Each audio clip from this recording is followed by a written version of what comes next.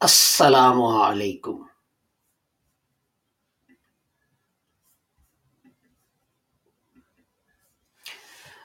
السلام علیکم۔ آج بدھ کا دن ہے اور 22 ستمبر 2021 کی تاریخ ہے۔ تو لاہور احمدیہ کمیونٹی آپ کو اپنی نشریات پر خوش آمدید کہتی ہے۔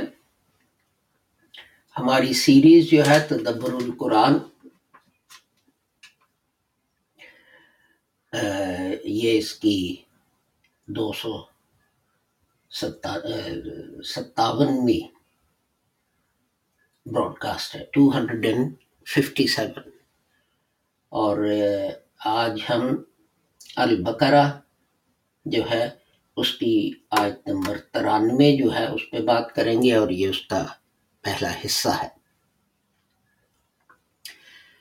تو میں یاد کرا دوں کہ لاہور احمدیہ کمیونٹی جو ہے اس کے بانی تھے حضرت مرزا غلام احمد رحمۃ اللہ علیہ، اور آپ کی تعلیم تھی کہ لوگ کہتے ہیں کہ حضرت کے بعد ایک نبی آئے گا، لیکن قرآن نے حضرت صلی اللہ علیہ وسلم کو خاتم النبیین کہا ہے، اور حضور نے اس کی جو ہے تفسیر یہ کہہ کے کی لا نبی آبادی، کہ میرے بعد کوئی نبی نہیں آ سکتا، اس لیے اب کوئی نبی نہیں آئے گا، نہ کوئی نیا نبی نہ پرانا نبی۔ تو آپ نے یہ بھی کہا کہ ہر کام جو ہے کرنے میں ہمیں یا فیصلہ کرنے میں مذہبی سب سے اول ہمیں قرآن دیکھنا ہے کہ قرآن کیا کہتا ہے، اس کے بعد سنت، اور پھر حدیث اور دوسری چیزیں جو ہیں۔ اور یہ کہ وہ لوگ جو ہے انہیں بڑا شوق ہے کہ چھوٹی چھوٹی باتوں پر، چھوٹے چھوٹے اختلافات پر ایک دوسرے کو کافر کہیں اور بد زبانی کریں، لیکن حضرت صلی اللہ علیہ وآلہ وسلم نے فرمایا ہے کہ اگر ایک کلمہ گو دوسرے کلمہ گو کو کافر کہے گا تو پھر کہنے والا کفر کے زیادہ نزدیک، اس لیے ایک دوسرے کو کافر کہنے سے پرہیز کرنا چاہیے۔ اور حضرت مرزا غلام احمد صاحب رحمۃ اللہ علیہ جو ہیں انہوں نے یہ بھی فرمایا کہ لوگ جو ہیں وہ کہتے ہیں کہ تمام وحی نبوت جو ہے وہ قرآن میں نہیں، مثلا آیا رجم، سورہ ولایت وغیرہ، لیکن یہ جو ہے یہ بالکل غلط ہے۔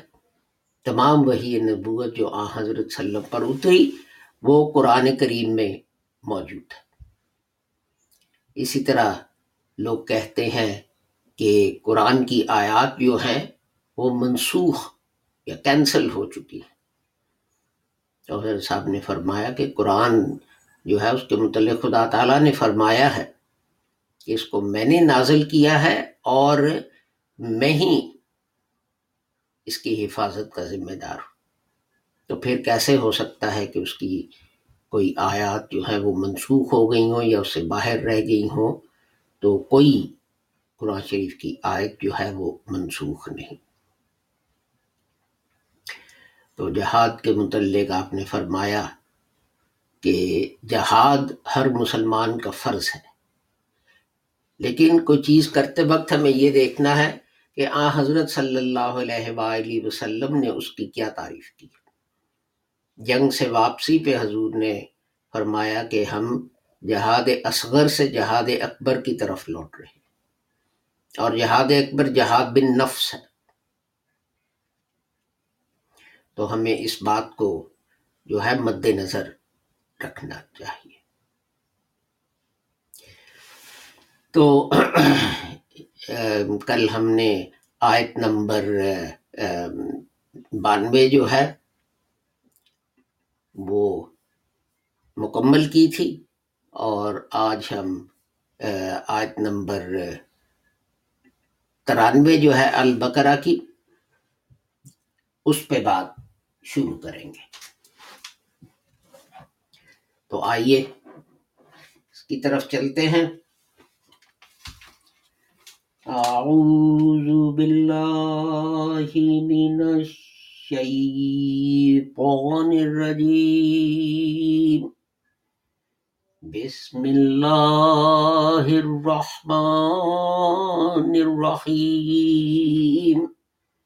وَإِذْ أَخَذْنَا مِيثَاقَكُمْ وَرَفَعْنَا فَوْقَكُمُ الطُّورَ خُذُوا مَا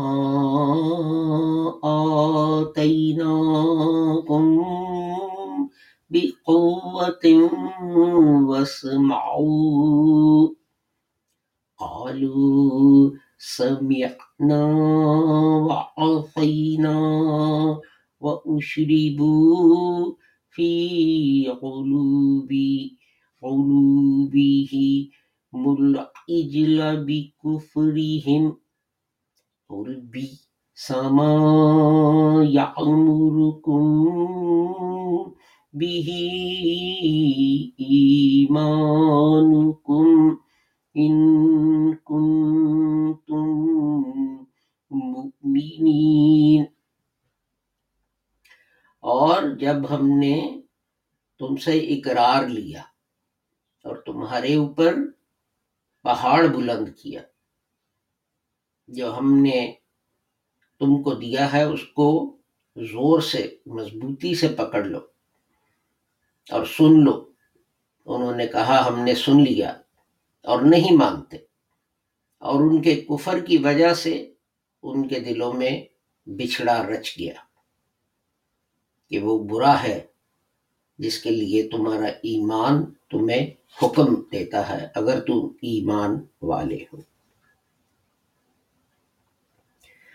تو یہ جو ہے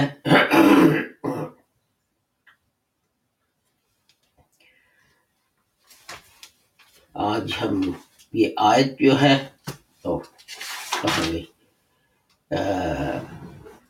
وا اینڈ از پروناؤن ہے. تو ہم بات کریں گے اخذنا پر اور میثاقکم. یہ اخذنا جو ہے اس پہ ہم اس کی روٹ پہ ہم پہلے بھی بات کر چکے ہیں کچھ دن، لیکن چونکہ میری کوشش ہوتی ہے کہ ہر جو ہے براڈ کاسٹ وہ سیلف کنٹینڈ ہو، تو ہم اس پر بھی بات کریں گے. تو چلیے چلتے ہیں اپنا نوٹس کی طرف میرے.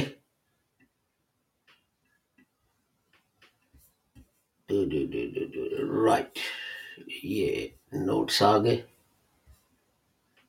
تو ہم پہلا جو ہے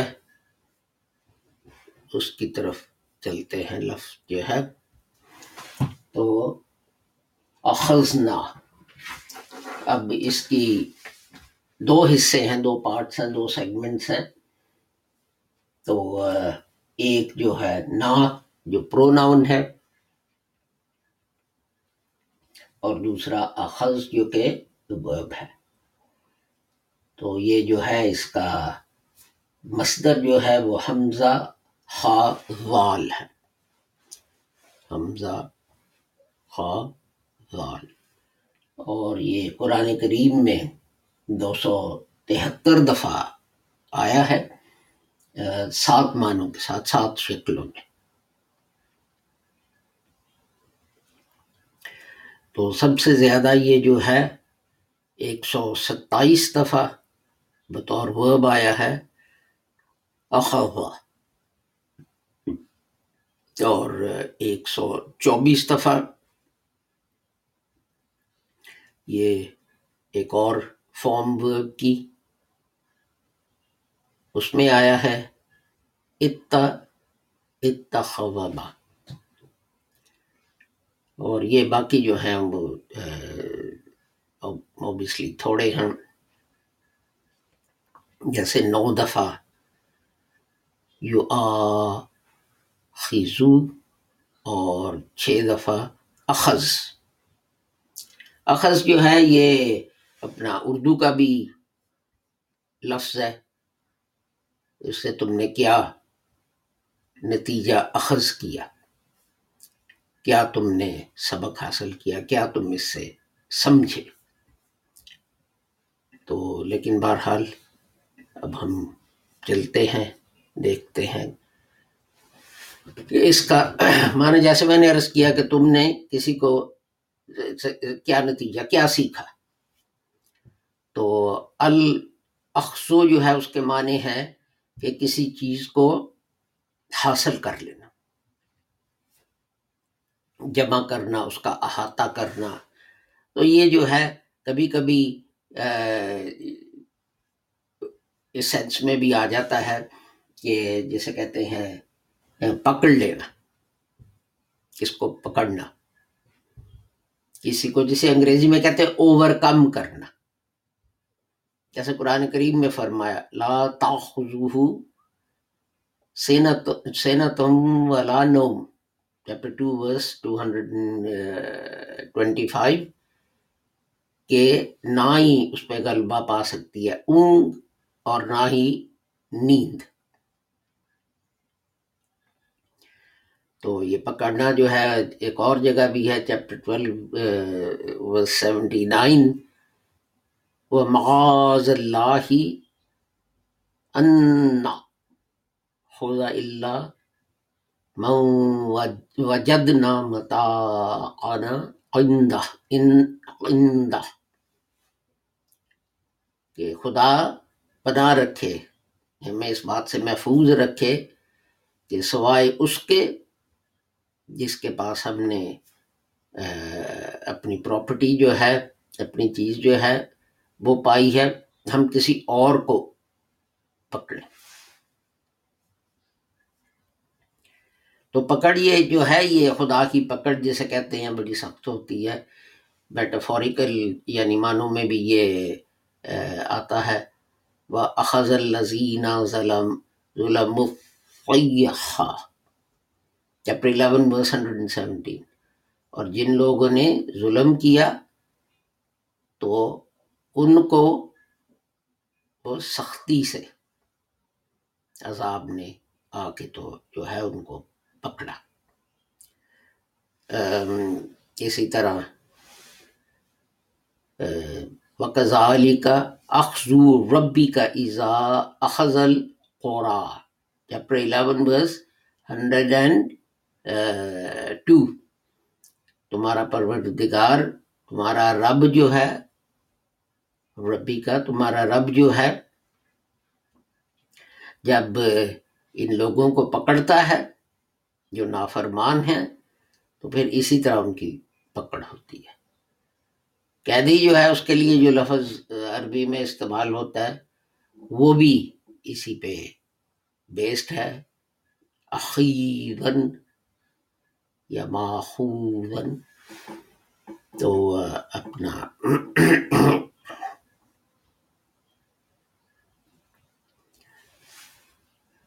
ایک اور جگہ یہ استعمال ہوا ہے کنٹرول کی سینس میں کہ اپنا لا تتخذوا اليہود والنصارى اولیاء، کہ یہ جو ہے یہودی اور نصاری جو ہیں ان پر انحصار مت کرو.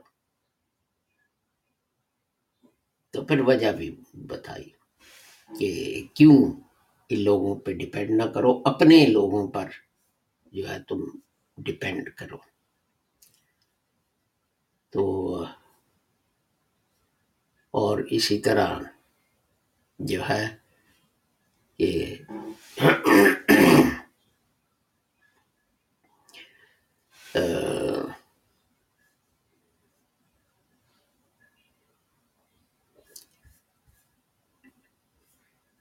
تو اس کا یہ مطلب ہے کہ دینا یہ اس کی ضد ہے، یہ عطا کی ضد ہے، اس کا اپوزٹ ہے. تو یہ لینا ہے، تو یہ لینا علم کا بھی ہو سکتا ہے نا، جیسے میں نے کہا کہ آپ نے اس سے کیا نتیجہ اخذ کیا ہے، what have you learned from this.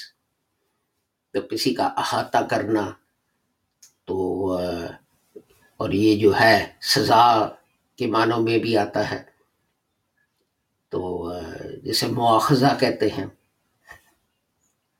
Pakistan میں کہ جی مواخذے کا، احتساب کا کیا نظام ہے، اس کا مواخذہ کرنا چاہیے، احتساب کرنا چاہیے.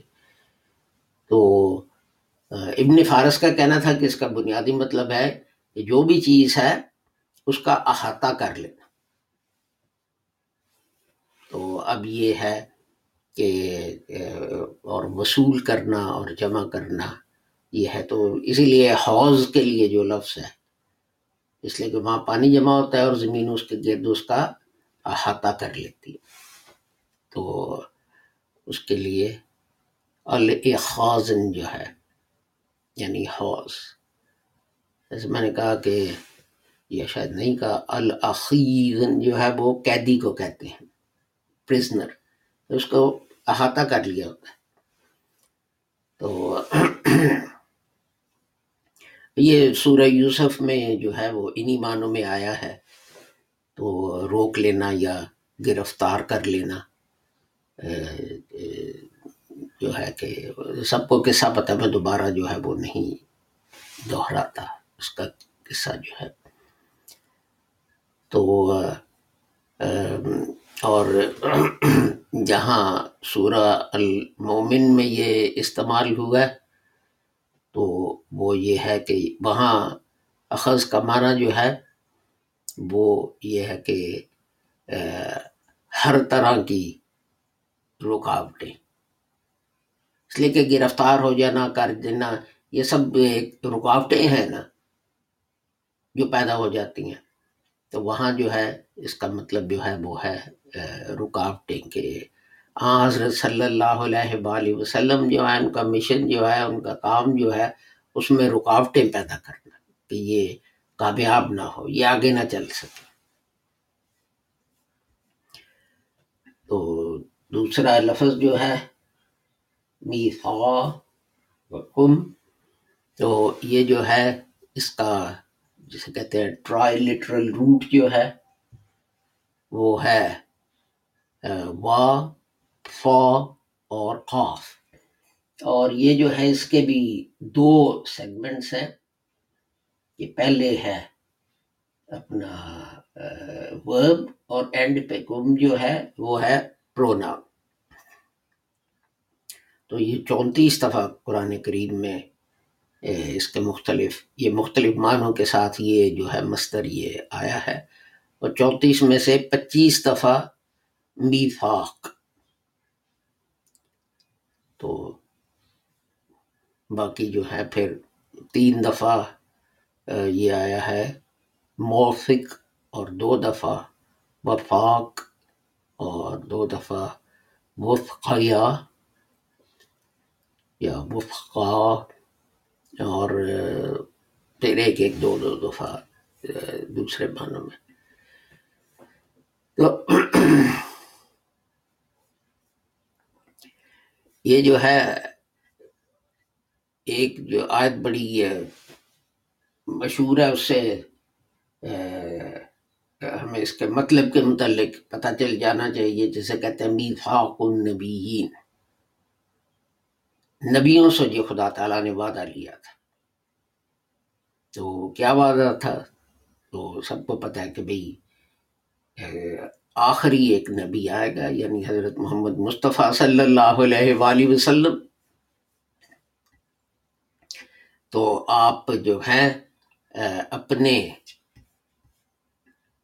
پیراؤ جو ہیں ان کو وصیت کر جائیں کہ جب وہ آ جائیں تو پھر وہ اس نبی کو مانیں. تو اس کا جنرل مطلب ہے کہ کسی پر اعتماد کرنا، اتنا اعتماد کرنا کہ آپ جو ہے مطمئن ہو جائیں، آپ کے دل میں تسلی ہو کہ بھئی کچھ خرابی نہیں ہوگی. پاکستان میں بھی آپ عدالتوں میں جائیں تو وہاں انہیں وہ بیٹھے ہوتے ہیں، انہیں کہتے ہیں جی یہ وسیقہ نبیس ہے، وہ کیا کرتے ہیں، وہ ایک کانٹریکٹ تیار کرتے ہیں. تو اوثقہ، تو وہ یہ ہے کہ اپنا زنجیر میں باندھ دینا، رسی جو ہے اس کے ساتھ خوب کس کے باندھنا.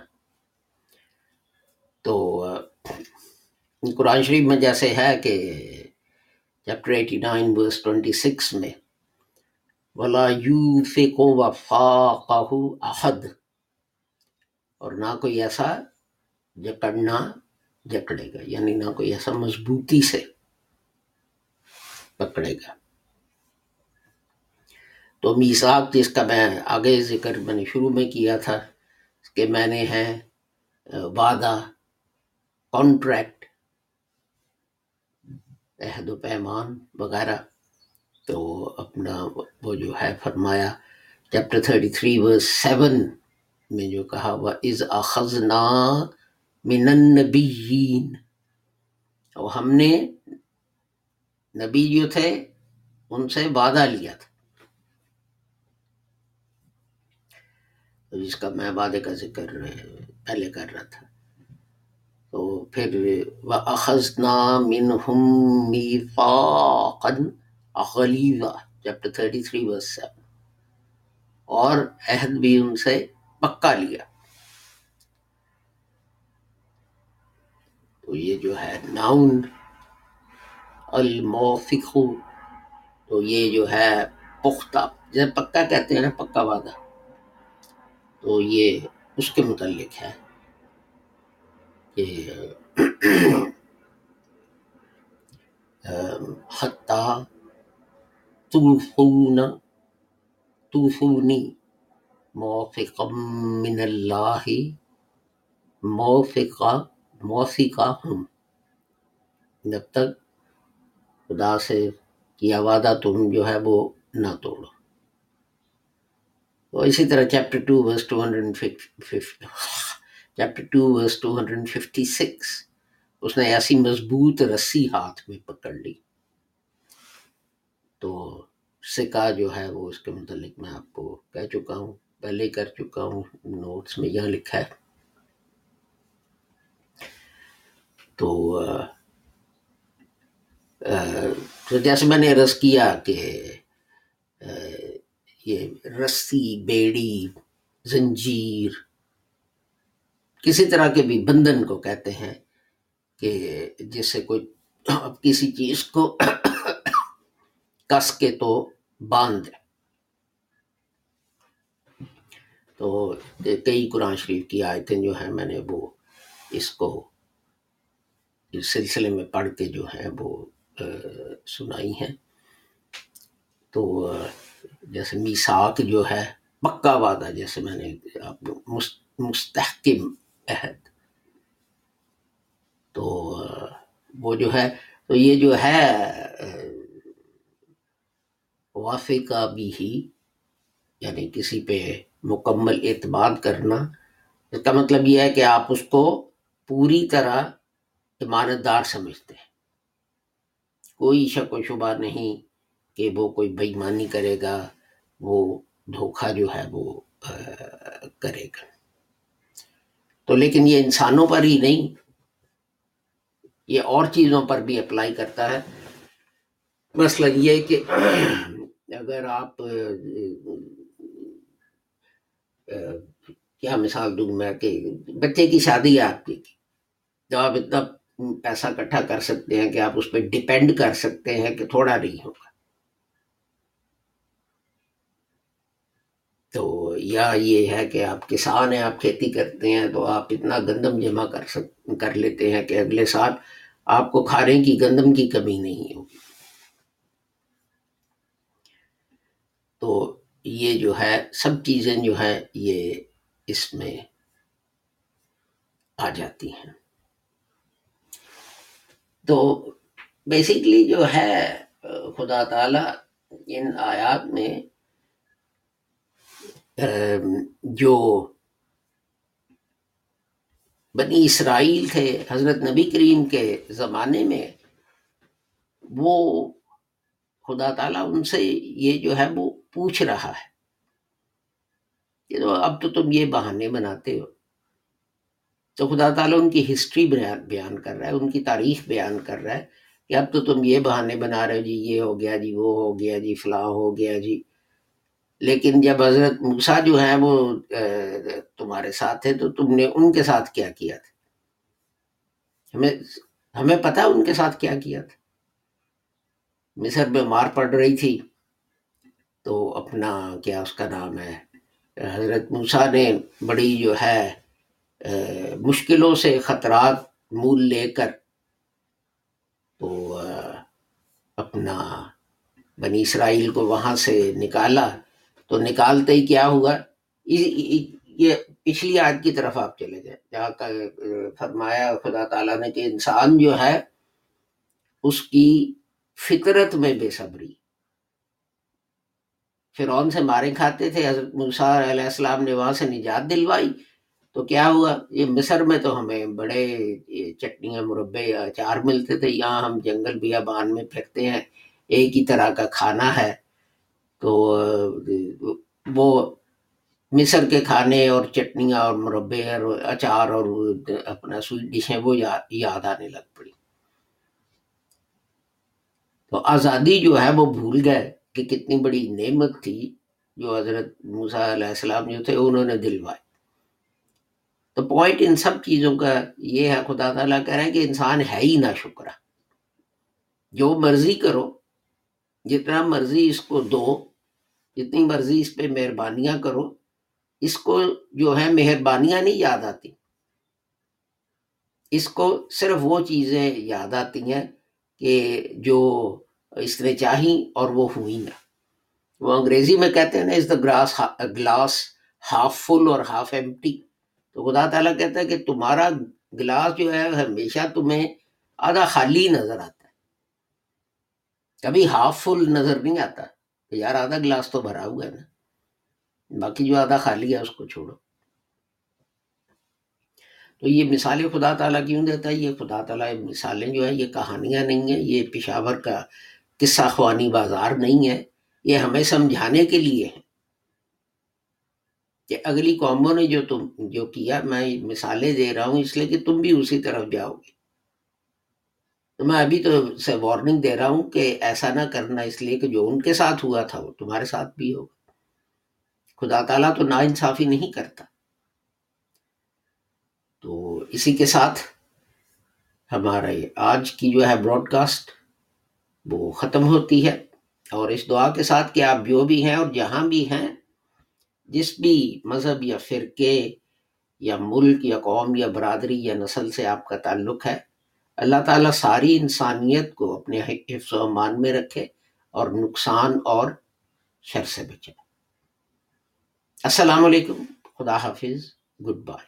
ابھی 10 منٹ میں انتظار کریں اگر آپ نے ہماری انگریزی کی براڈ کاسٹ جو ہے وہ بھی سننی ہے.